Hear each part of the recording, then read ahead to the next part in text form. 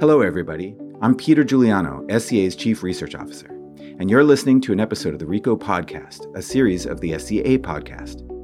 The RICO Podcast is dedicated to new thinking, discussion, and leadership in specialty coffee, featuring talks, discussions, and interviews from RICO Symposium, the SCA's premier event dedicated to amplifying the voices of those who are driving specialty coffee forward.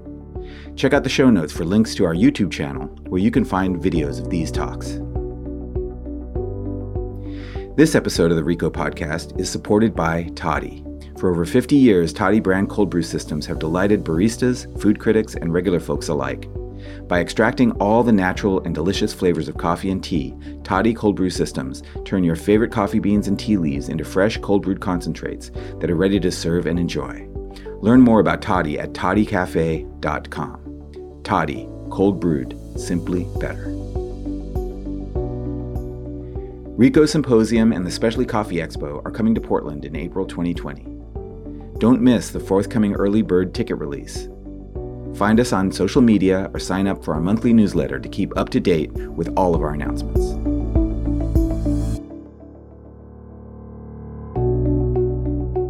Today, we're very happy to present the fourth episode of Cost of Production and Profitability for Coffee Producers, a session recorded at RICO Symposium this past April. Buyers and producers alike need to understand what it takes to produce specialty coffee so that it can be produced sustainably. So we convened experts to ask, do we really know what specialty coffee costs? If you haven't listened to the previous episodes in this series, we strongly recommend going back to listen before you continue with this episode. Almost everywhere we go, we find that coffee farmers are shouldering all the risk in coffee production because there's so little information on the best varieties and agricultural practices, no access to the right plants, or not enough knowledge on how to prepare for the next drought or epidemic. Because of these seemingly simple barriers, many farmers that could be profitable are not. World Coffee Research, together with dozens of partners, is building an unprecedented network of global on-farm trials to discover which varieties and agricultural practices are most profitable for coffee producers around the world. The Global Coffee Monitoring Program addresses one of the most important decisions farmers make: which plants and practices are right for my farm, for my climate, and for my buyers. Here, World Coffee Research's Danielle Neupel, joined by Enrique Magana, explores the platform's aim to use rigorous on-farm science to create a global data set that addresses the profitability of coffee farming from the ground up. Also, to help you along in this podcast, I'll chime in occasionally to help you visualize what you can't see. Thank you. Hi.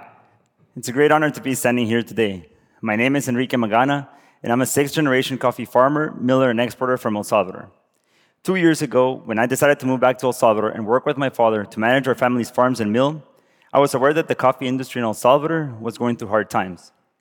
You see, the production in our farms had decreased by 50% due to coffee leaf rust and dieback. But still, continuing a family tradition was important to me. Today, I'm here to talk to you about what it's going to take for many families in El Salvador to continue growing coffee. As you've been hearing, the low coffee prices have made growing it unsustainable.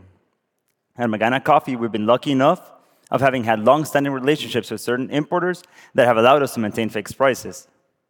But still, with these low prices, we've had to cut back. We've had to cut back, for example, on certain important agronomical activities that we would otherwise do. For example, before we used to incorporate all of the coffee pulp from our mill back into the soil as organic compost. But in recent years, we've been only incorporating less than half of it. And the rest, we've been just giving it away to whoever can come and take it. Examples like these are many, and they add up. But to the community surrounding our farms, all these examples added up translate to jobs that are being cut back from them. My country suffers from the lack of a dedicated coffee research institute. It's institutes like these that help farmers by developing new varietals, by helping them manage crisis, and just by publishing best practices for farming coffee in the local environment. Like this one, for example. Enrique is showing pictures of old journals from the Coffee Growers Association of El Salvador. This is an example from El Salvador's once famous association called Asociación Cafetalera del Salvador, back from 1938. And in fact, their publications from over 80 years ago, I still find them relevant today when I read them, which is great, but a lot has happened since. In recent years, we've relied on imitating and mimicking what other countries' research institutes have recommended, which in my opinion has had its drawbacks, because each country's situation is different, and El Salvador's case is very unique. My country is one of the smallest countries in Latin America, and the farmland we have available for coffee is limited. Therefore, by economies of scale, production costs will tend to be higher. That's why I believe that our key differentiator in El Salvador has to be our quality. You see, traditionally, many farms in El Salvador had always been planted with red bourbon, caturras, and pacamaras, which are all rust resistant, which are all susceptible to coffee leaf rust, but cup great. After the 2012 rust epidemic, many of these farms that had never seen rust before were affected. And when replanting, many farmers were so afraid to plant these traditional varietals that they decided to switch to the Timor hybrids, which in my opinion don't cup as great as the traditional ones do. This allows me to move on to my third and last point. Because there's no coffee research institute in El Salvador, us farmers are alone. We have to do all this research by trial and error, which is very costly. For our farms, for example, for Magana Coffee, we use WCR's coffee varietal catalog in order to help us find varietals that had the following characteristics: highly productive, rust-resistant, and very importantly, cup quality. From research, we found two varietals that met our criteria. We found the Centroamericano and the Millennium. That's why this year we decided to import 50,000 plants from Guatemala, from a certified plant nurser, as a trial, just to see if this worked. We're not sure if this is going to work, but we believe it's worth the risk. I want my family's farms to be here for another 6 generations. But for that to happen, we need more information. We need better information. Information that is not only going to help us produce more and better coffee, but information that is going to help us be profitable at the end of the day.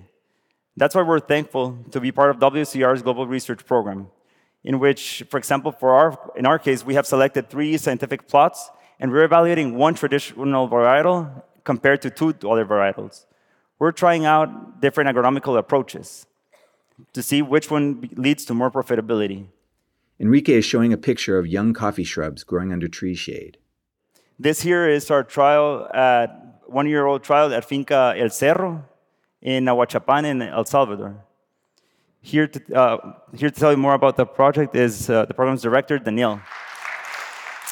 Thank you, Enrique, for sharing your experiences with us. We don't often get to hear from producers themselves when for us to be able to directly address meaningfully the challenges that producers are facing, it's so important to listen to them.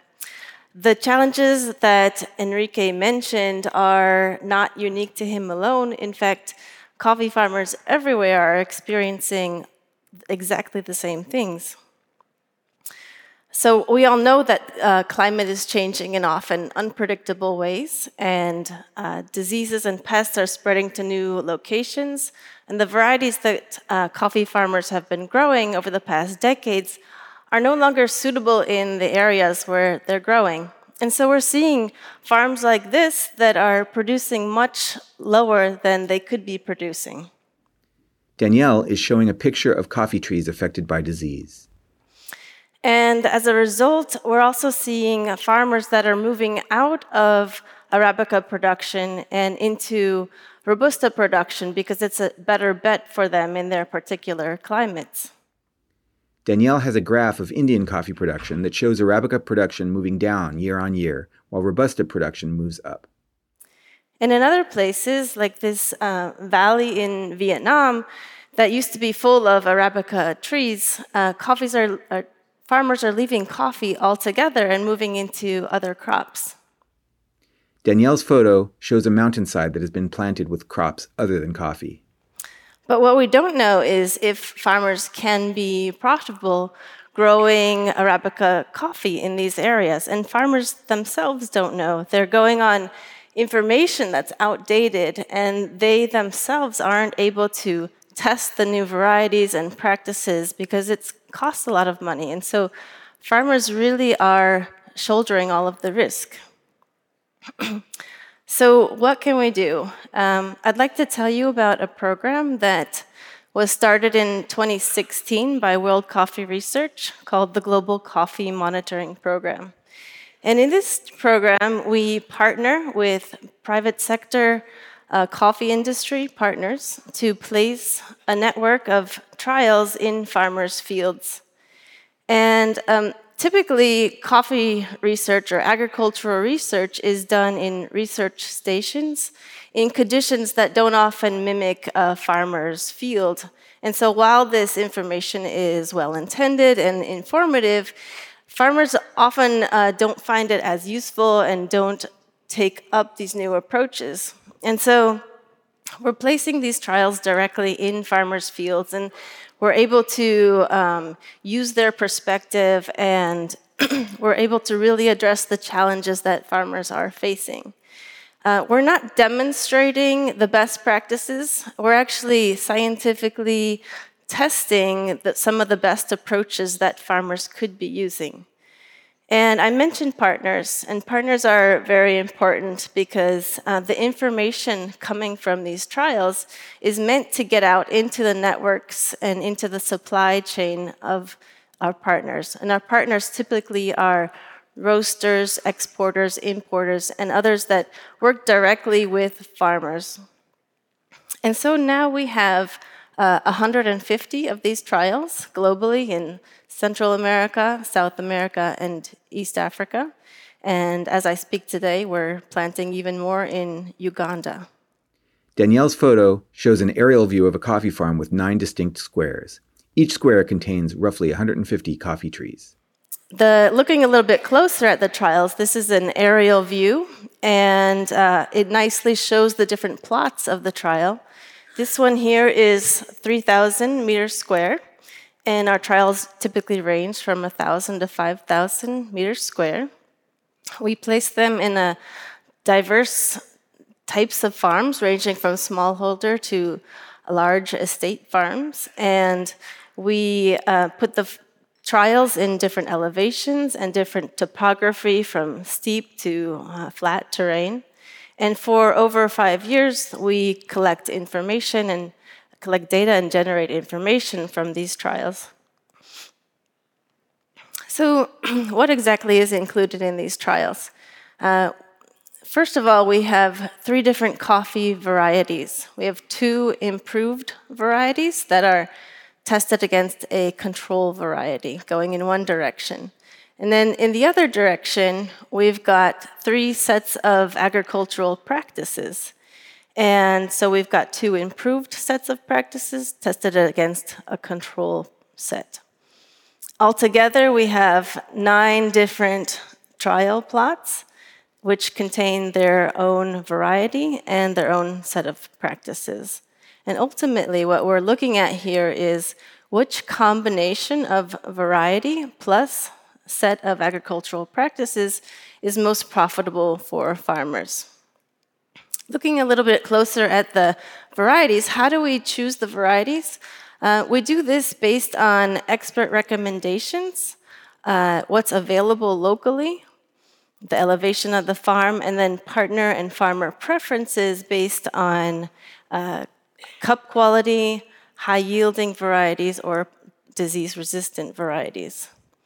And then for the agricultural practices, we hold a workshop in each country before we do any planting, and we discuss and determine what are the different farm types in each country, and then make recommendations for each of those farm types in 4 different areas. First, in planting spacing of coffee trees. Second, shade practices, so different types of shade trees and different spacing for those shade trees. Soil conservation practices, so using ground covers or grasses to preserve the soil. And then fertilization practices, which is different types of fertilizer and quantities of those fertilizer. And we put together a menu of options that partners and farmers can choose from based on their specific challenges and constraints that they're facing on their farm. And since these are research trials, we're collecting a lot of data. So we collect data on soil properties, the growth of the coffee plants, rainfall and temperature, pests and diseases that are affecting coffee, the cost of production, so all the labor and the inputs going into each of the trial plots, the cup quality of the coffee, yields, yields not only of coffee, but also of other crops that are grown together with coffee. And we don't just stop at yield, but we also look at profit. And that's a really important distinction because higher yields doesn't always mean higher profits. A farmer could be planting a very high producing coffee variety, but it also requires a lot of inputs that go into the system. And so sometimes a farmer would be better off if they're planting a variety that is lower yielding, but also has less demand in terms of the cost of production. On a global level, we are planning to put trials in over 30 countries. And in each of these countries, we're going to place between 10 to 70 trials.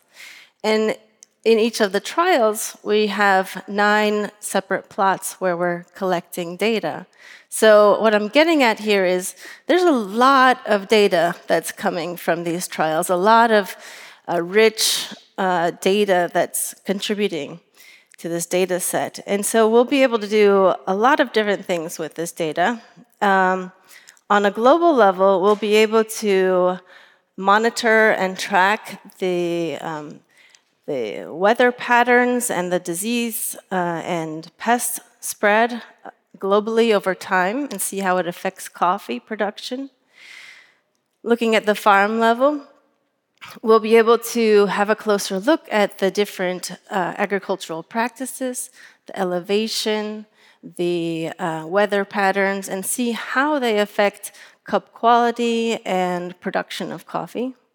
And then looking closer at profitability, we'll be able to aggregate trials in a certain area and look at the ones that are showing to be more profitable and get a better understanding of which variables then are related to making that trial more profitable.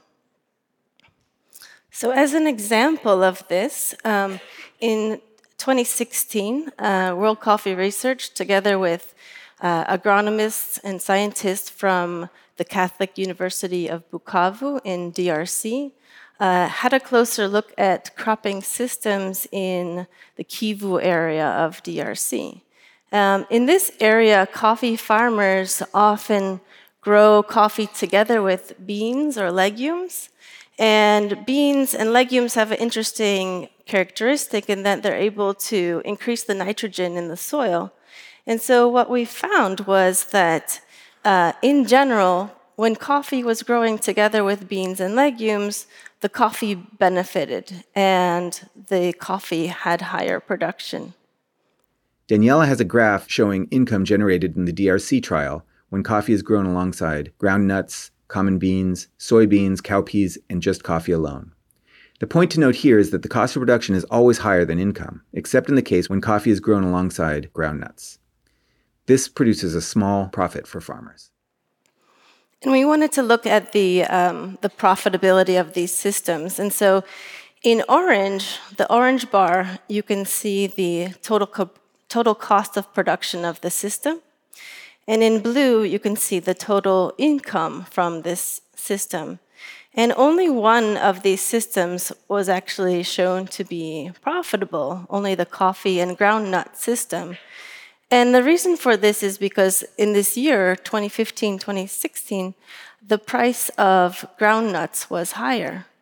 And so this is important information for farmers to know that sometimes it's not profitable to grow coffee alone, but grow it with another crop. But that crop also has to be a higher value crop for that farmer. So we're generating a lot of information from these trials, and a lot of it is still forthcoming, but this data will be very useful for many different types of people. First and foremost, for farmers, it'll help them to understand which varieties and which agricultural practices will help to make them more profitable on their farm.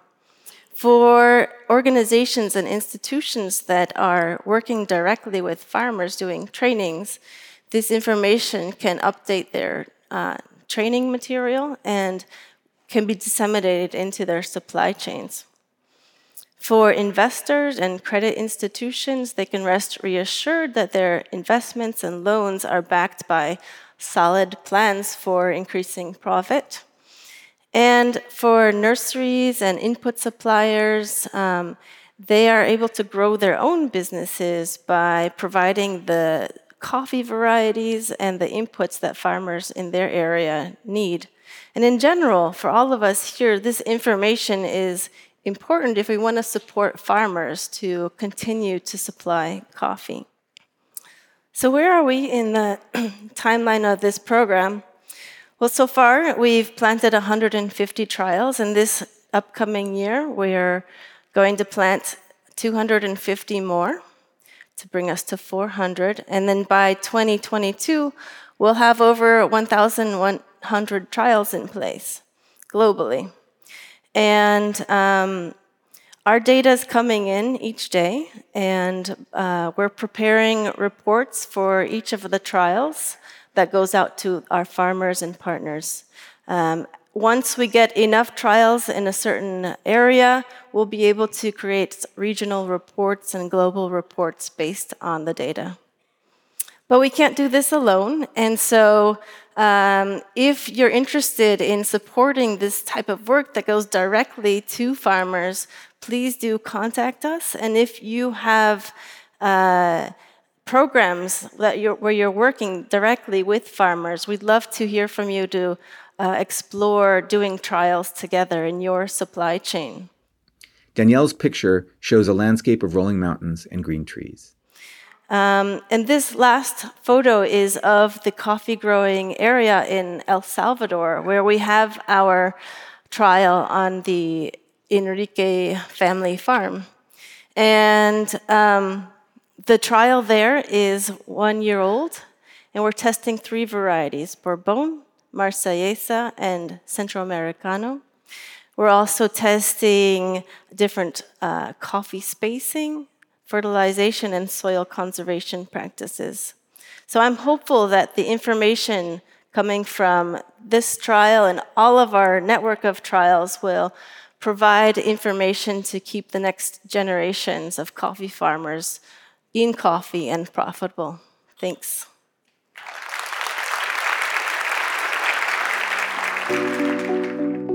That was Danielle Neupel and Enrique Magana at RICO Symposium this past April.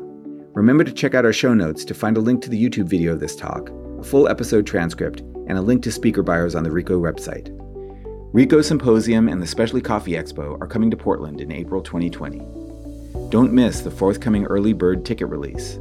Find us on social media or sign up for our monthly newsletter to keep up to date with all of our announcements. This has been an episode of the RICO Podcast, brought to you by members of the Specialty Coffee Association and supported by Toddy.